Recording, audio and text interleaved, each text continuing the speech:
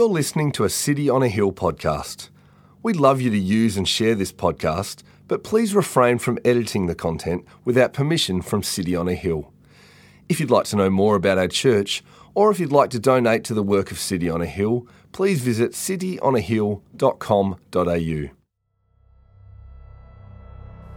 They set out from Elim, and all the congregation of the people of Israel came to the wilderness of Sin, which is between Elim and Sinai, on the 15th day of the second month after they had departed from the land of Egypt.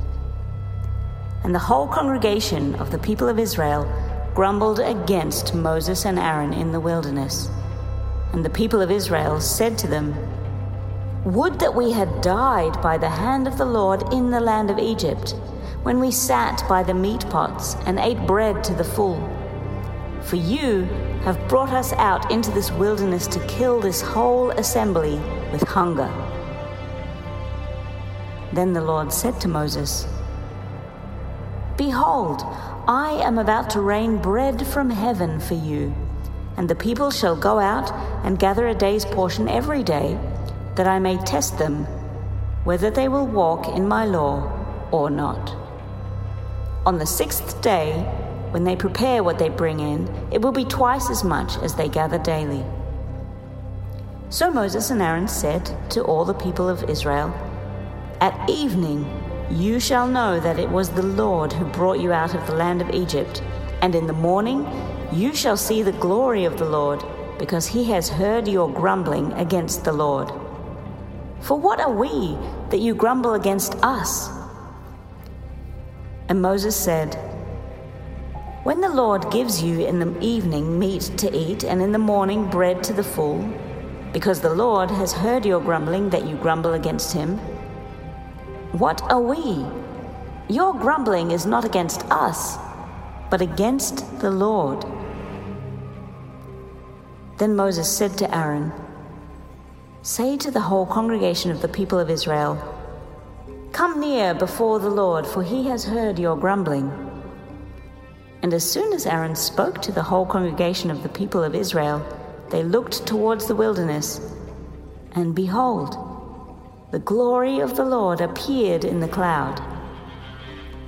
And the Lord said to Moses, "I have heard the grumbling of the people of Israel. Say to them, 'At twilight you shall eat meat, and in the morning you shall be filled with bread. Then you shall know that I am the Lord your God.'" In the evening, quail came up and covered the camp, and in the morning dew lay around the camp. And when the dew had gone up, there was on the face of the wilderness a fine, flake-like thing, fine as frost on the ground.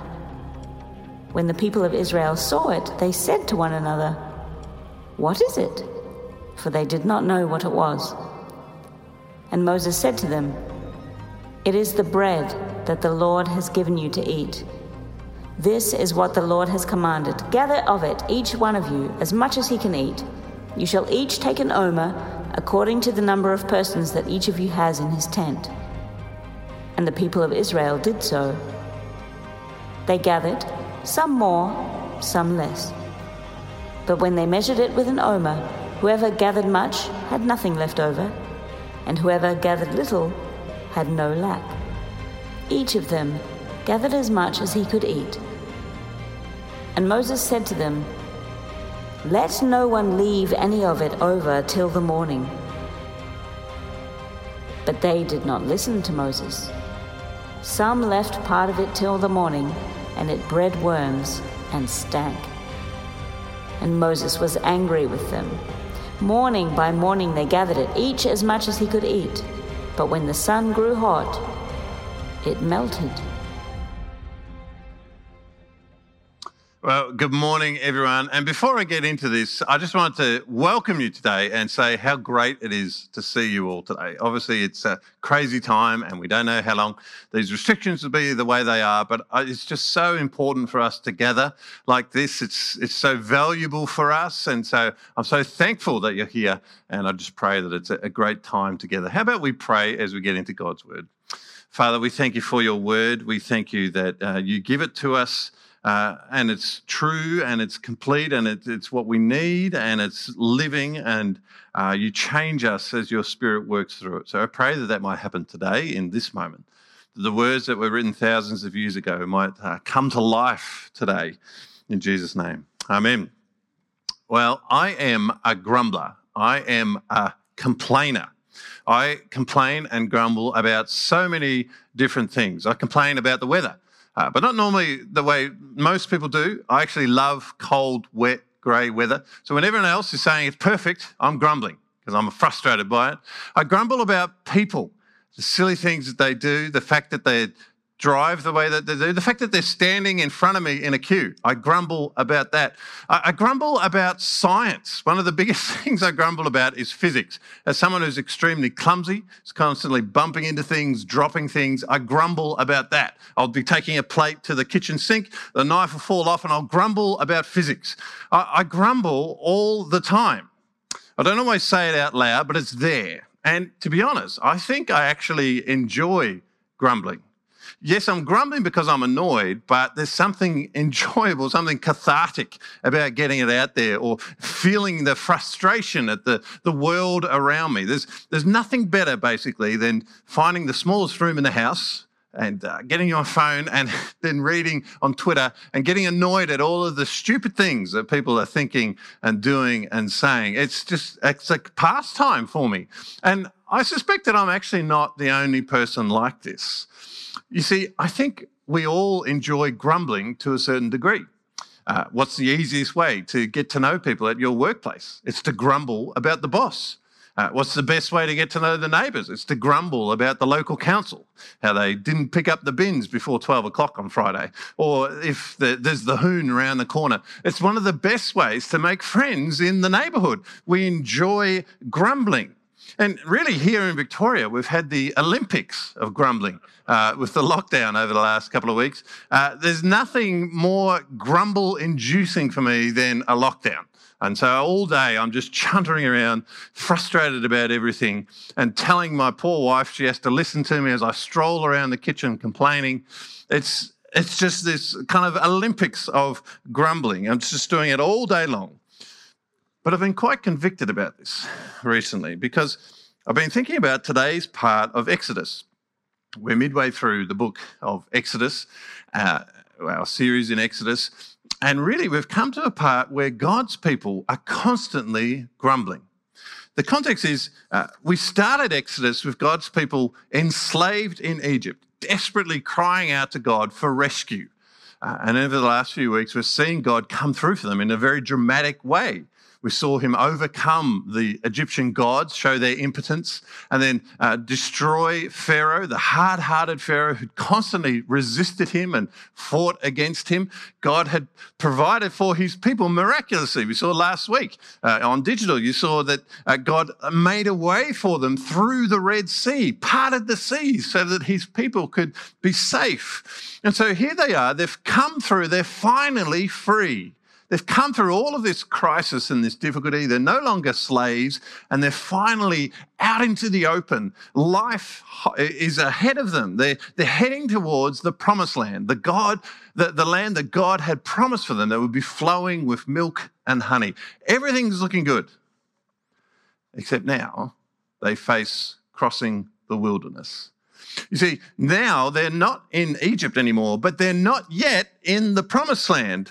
And what they face now are the challenges of the wilderness. And we're going to see that at each point today, they grumble as they face these difficulties. The first sign of this comes in chapter 15, verse 22. Then Moses made Israel set out from the Red Sea, and they went into the wilderness of Shur. They went 3 days in the wilderness and found no water. Finally, they do find water, but it turns out that it's bitter. So Moses prays to God. God miraculously changes the water so that it's sweet. But the people have grumbled against Moses, saying, "What shall we drink?" They're complaining about this situation. God comes through, but they've complained. Soon they're at it again after they God leads them to this beautiful little desert oasis at a place called Elim. It's got 12 springs for the 12 tribes, 70 palm trees, so everyone's able to be protected from the sun. But in time, they must move on from there and keep walking through the wilderness. And soon, about a month later, they face an obstacle. Chapter 16, verse 2, they are running out of food and they begin to grumble once more. The whole congregation of the people of Israel grumbled against Moses and Aaron. But again, God responds. Verse 12, I have heard the grumbling of the people of Israel, and he provides for them this stuff called manna. Miraculously, the next morning they wake up and there's this dew-like substance on the ground, fine as frost, we're told. They call it manna, which means what is it? And it's God's special provision for them. It comes every day, every morning. Morning by morning they gathered it, verse 21. Well, except for one day in the week.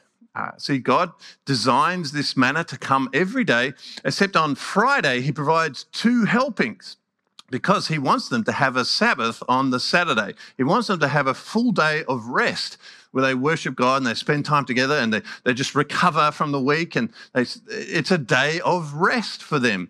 And so he provides a double helping the day beforehand so that they can do that. It's a wonderful grace from God. And everyone has enough.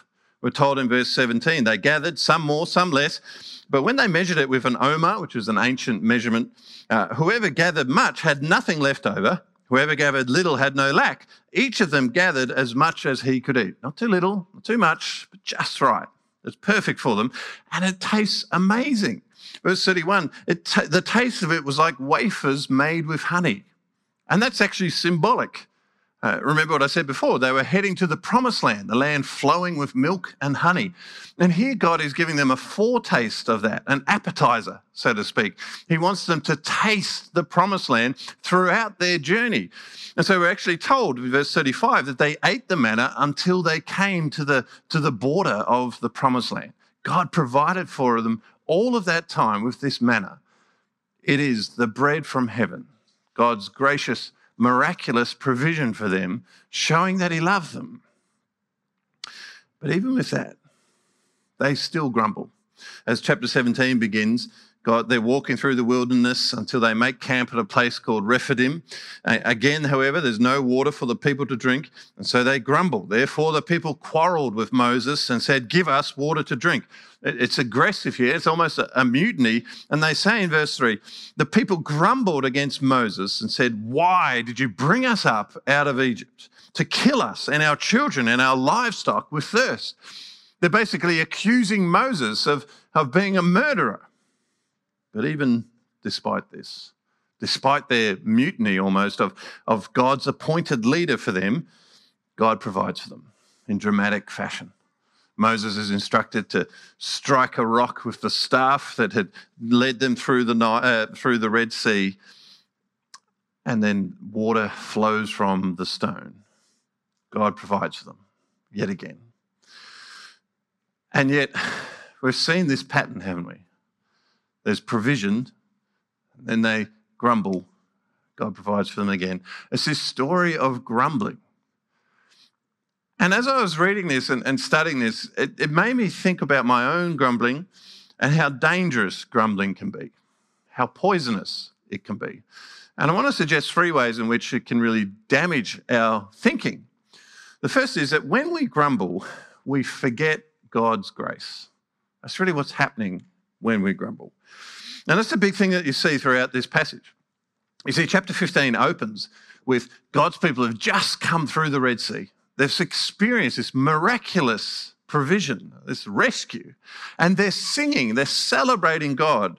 Chapter 15, verse 11, who is like you, O Lord, among the gods? Who is like you, majestic in holiness, awesome in glorious deeds, doing wonders? I mean, they're on a spiritual high. They're in love with God, so to speak. But then just a few days later, they're grumbling. They've forgotten God's grace. They've forgotten his wonders and his glorious deeds. They're no longer singing, they're grumbling. At each point, God is gracious to them, he provides for them, but then they forget it. We see that throughout these passages. God meets their grumbling with grace, they respond to his grace with grumbling. Now, of course, I'm not denying that they were in need. They were hungry. They were thirsty. That makes sense. But what's striking is that they seem to almost panic when that happens. And it's like they cannot even conceive of God providing for them. They've completely forgotten how he provides for them every time. Now, I'd love to just condemn all of that, but I can't, because I know that I'm the same. God is so good to me. I live in a wonderful country. I have so much opportunity. Even when our life is shrunk down to 5 kilometres, I have a full 5 kilometres. I have a wonderful house. I have great walks that I can go in, a beautiful autumn tree just outside my window. I have wonderful opportunities, wealth. It's not just material things as well. I've got a wonderful wife, 3 great kids. I have fulfilling work with great people. I'm part of a church full of people that I love. All of God's grace is there for me, and yet still I grumble all the time. Anytime my comfort is disturbed, even just a little bit, I get frustrated and I'm angry. I'm basically like a cat. You know, if you've got a cat, you know this, that they're just all about comfort. And the slightest little move you make, they'll move. They'll get it. They'll go, oh, I'm done. That's me. That's what I'm like. And often I've noticed I do this after I've experienced God's incredible, dramatic grace. So often in my life, I'll be praying, oh, God, please help me with this thing, this project, this sermon, or this pastoral conversation, whatever it is. I'm worried about it. I'm anxious, and I'm praying, God, please come through. And then he does come through. And yet a few days later, I'll have basically forgotten that. I've forgotten to thank him. Or the next time something comes up, I'll somehow forget that he came through for me last time, and I'll wonder if he will the next time. I'm constantly forgetting God's grace. And so the alternative, of course, is to remember God's grace, to be thankful. Now, I know that sounds obvious, and it probably sounds a bit trite and simplistic, but I want you to try it this week. I want you to try thanking God for things in your life. Every day, journal 5, 10 things that you are thankful for. Spend time remembering God's grace, and you will discover the power of that. Take anxiety, for instance. Anxiety is really flows into and from grumbling. You see the Israelites were anxious about their food and their water, and so they grumble. Anxiety is really tied to these things. Well, look what Paul says in Philippians 4. The Lord is at hand. Do not be anxious about anything, but in everything, by prayer and supplication, with thanksgiving, let your requests be made known to God. And the peace of God, which surpasses all understanding, will guard your hearts and your minds in Christ Jesus. When there's a crisis, when you're anxious about something, it's easy to forget God's grace and how he's provided for you in the past. Try remembering his grace and see how that transforms your present and your view about the future. Remember God's grace. But the second thing that I see here is that when we grumble, we question God's plan. You see, it's quite extraordinary, some of the stuff that the Israelites say. Just look at chapter 16 where our reading. Verse 2, the whole congregation of the people of Israel grumbled against Moses and Aaron in the wilderness, and they say, would that we had died by the hand of the Lord in the land of Egypt, when we sat by the meat pots and ate bread to the full, for you have brought us out into this wilderness to kill this whole assembly with hunger. It's quite extraordinary. I mean, they're attacking Moses and Aaron, but really they're attacking God. Verse 8, Moses says, your grumbling is not against us, but against the Lord. And just look at what they're saying. Would that we had died in Egypt. Somehow they've remembered Egypt as this place of full bellies and provision, when we know that that was not the case. You remember back in chapter 1, that they're treated ruthlessly by the Egyptians, and they're desperately crying out for rescue. This was not a good time, and somehow they're remembering it as they've changed the way they've seen the whole thing. And now they're accusing God of ill will, that his whole plan to bring them out of Egypt and into the promised land is actually a bad thing. They're questioning God's plan. Philip Ryken says the word grumbling hardly does the Israelites justice. They were repudiating their relationship with him. In effect, they were saying that they wish they had never been saved. Now, there's something blasphemous in that. God has been so gracious to them, and they're just throwing it back in his face. But I think underneath this, they're missing something. They're questioning God's plan because they don't understand that even these difficulties are part of God's plan.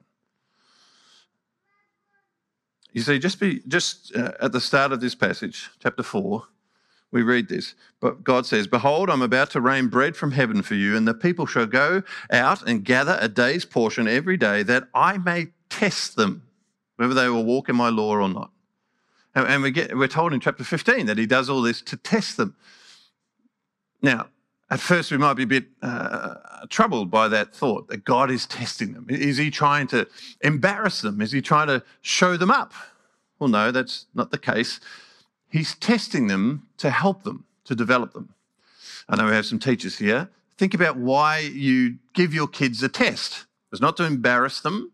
It's to help them, it's to work out exactly how far they've come. What have they learnt? What more do they need to know? How much have they really grasped, and what more do they need to learn? The testing is designed to help them, to train them. And it's the same here. When he brought them out from Egypt, it could have just kind of jumped to the promised land or something like that, or kind of rushed them through the wilderness. But he's chosen not to, because he wants to use this time to test them, to develop them. They walk through the wilderness so that they can learn something. And ultimately he's saying, I want to test them to see if they will obey my law. What he's saying there is, I want to see if they will listen to what I say.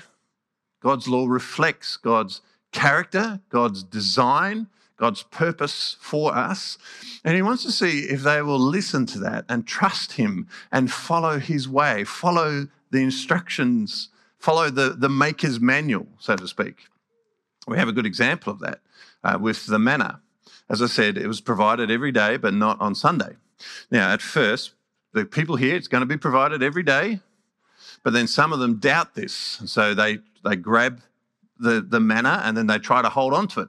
Then the next day, by 24 hours later, that manna that they've tried to hoard away, store up, has got worms in it. You can't eat it. And so they need to trust that God will provide for them every day. And then when it comes to the weekend, magically, miraculously, the manna does last for 2 days. But again, some of the people go out and try and grab more manna. They're disobeying God. And God says, how long will you refuse to keep my commandments and my laws? See, the Lord has given you the Sabbath. Therefore, on the 6th day, he gives you bread for 2 days. Remain each of you in his place. Let no one go out of his place on the 7th day. He's saying, just trust me. I will provide. Have a rest. That's what I want you to do. I want you to see that my rules are designed to bless you. I've designed this for you, for your good. But they keep forgetting this. So God is really trying to help them see his goodness. He wants to say, will you trust me? And I think in all of the obstacles that we face, God is trying to help us see his goodness. You see, the Israelites are kind of wasting all of God's lessons right now. They see this whole wilderness thing as just a chore, an obstacle, something to get through, not something that God can work through. And it's the same with us. Paul Tripp says, we want a life without obstacles, but those obstacles are God's primary way of completing his work in you.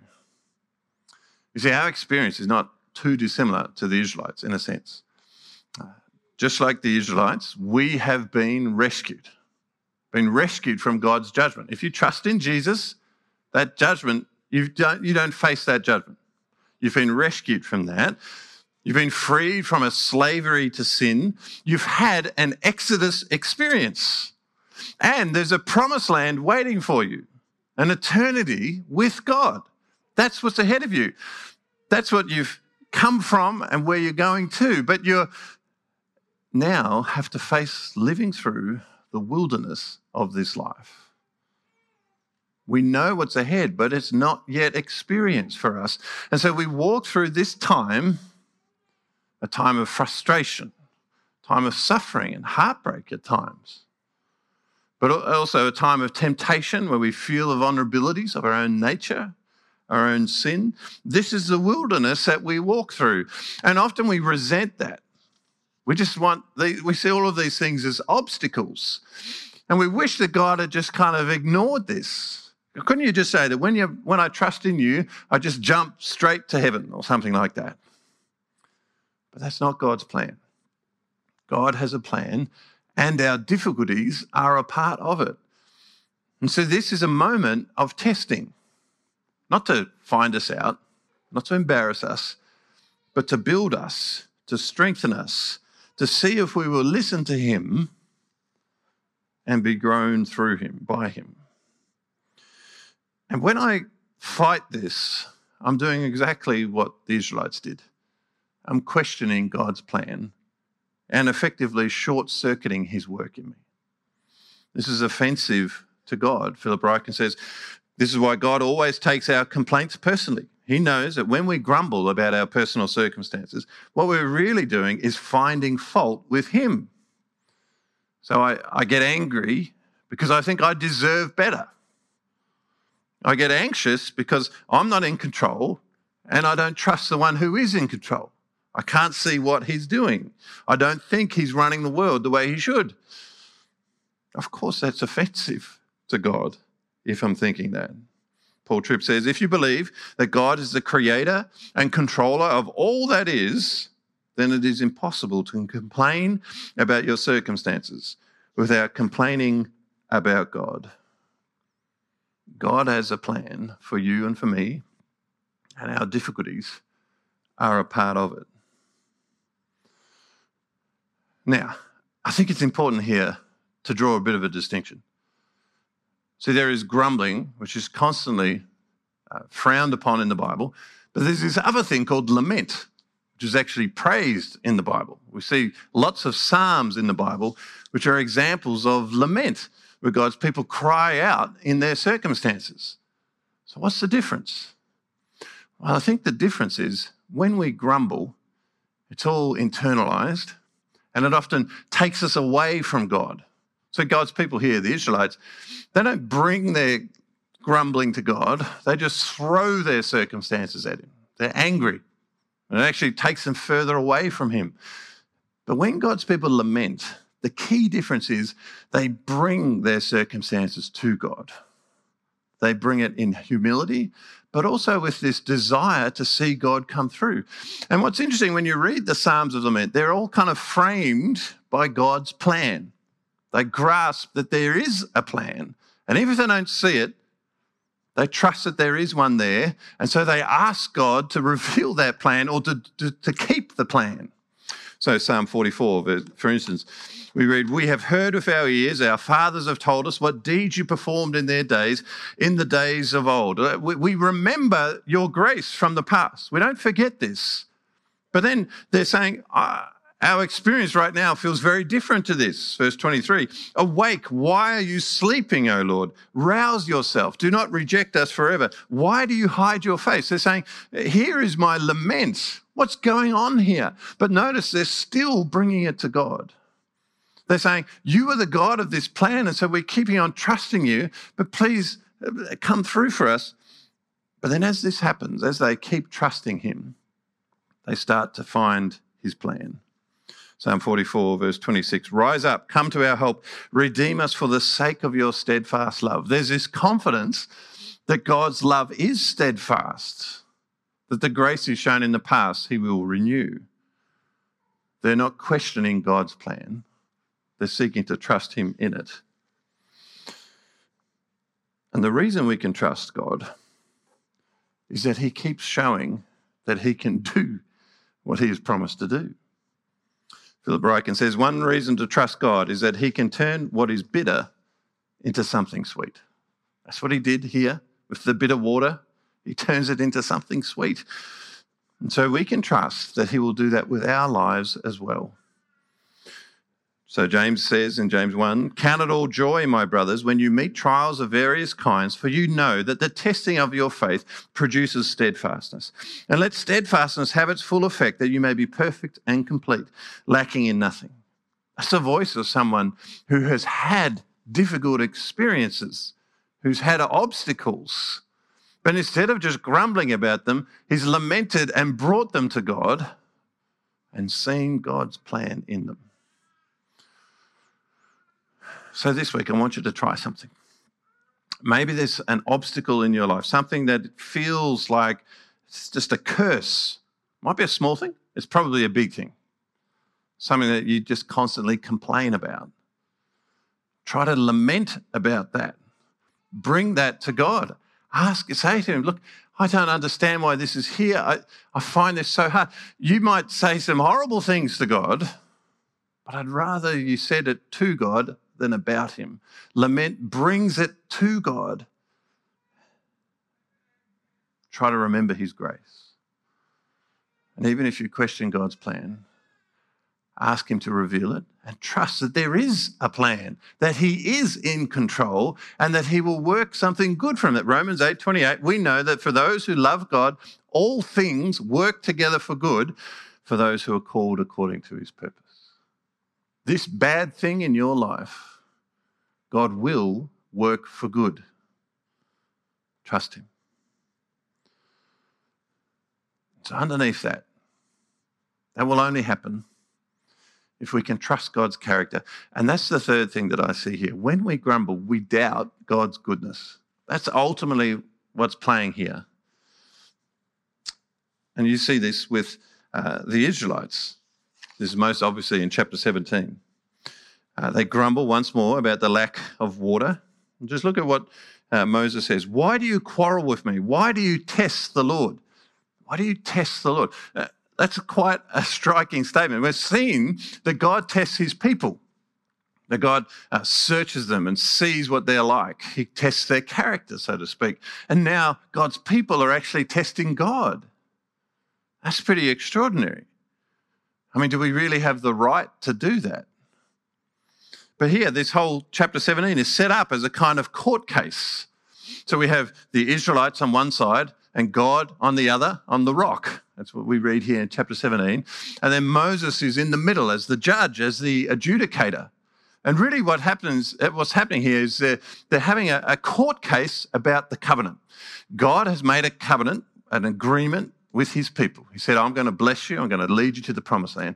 And the Israelites have brought him to court to say, "Look, you're not keeping this covenant. Our life is difficult. There's obstacles. This isn't working for us. So you're on trial."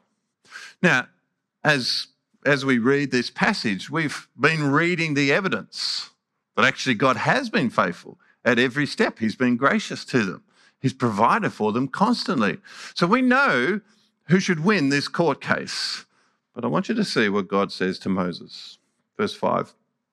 The Lord said to Moses, "Pass on before the people, taking with you some of the elders of Israel, and take in your hand the staff with which you struck the Nile, and go. Behold, I'll stand before you there on the rock at Horeb, and you shall strike the rock, and water shall come out of it, and the people will drink." So Israelites on one side, God on the other. Moses walks through the middle. What does he do? He strikes God. He judges God. God tells him, "Strike me." Now, we've been reading this and we know that God has kept the covenant. It's the people who aren't keeping the covenant. But God says, even though they deserve the punishment, strike me instead. That reminds us of something, doesn't it?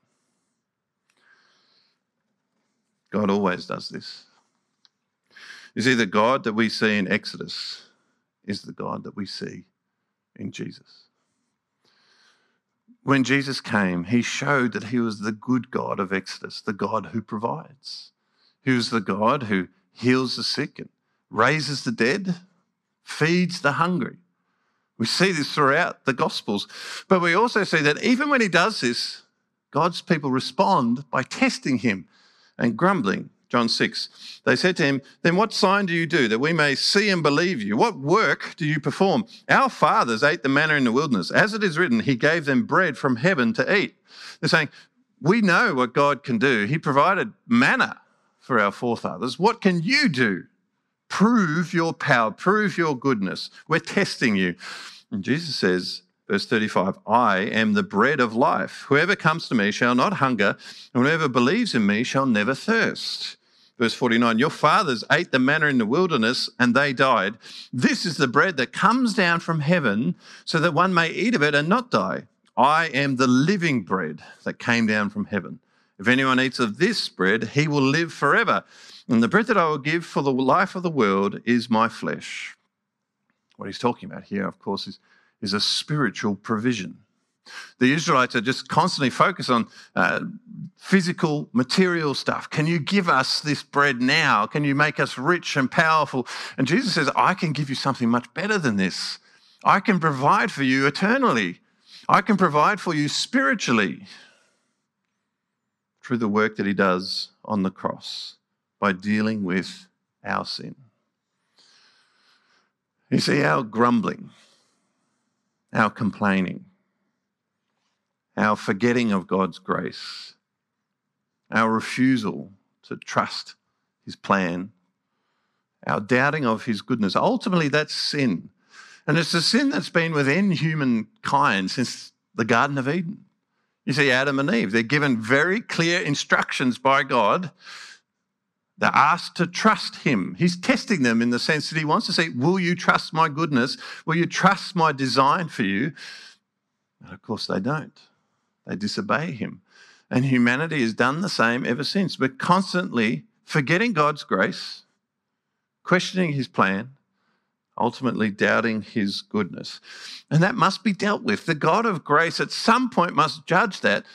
But the wonder of the gospel is that he judges it on himself. Jesus is the one who was broken for our sin. He is the rock that is struck by God and from whom the blessing flows. When Moses struck the rock, the waters flowed. And so when God strikes Jesus, the waters flow for us. Jesus said, "Whoever feeds on my flesh and drinks my blood has eternal life, and I will raise him up on the last day." And we remember this when we take communion, don't we? When we come to the Lord's Supper. This is the body of Christ, broken for sin, broken for us. This is the blood of Jesus, shed for sins. That's not the literal body and blood of Jesus, but we take this as a way of symbolically experiencing this, of taking in what Jesus has done for us. I remember the first time I took communion. I've said this before, but I grew up and I had a very intellectual faith. And the first time I ate the bread and remembered what Jesus had done for me and drank the wine and remembered his blood that was shed for me, it made it so much more real. Went from my head to my heart. I was feeding on what Christ had done for me. Have you done that? Have you experienced the bread of life?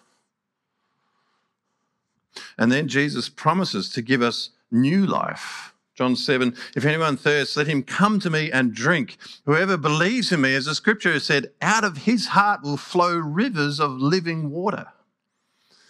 He's talking about the Spirit here.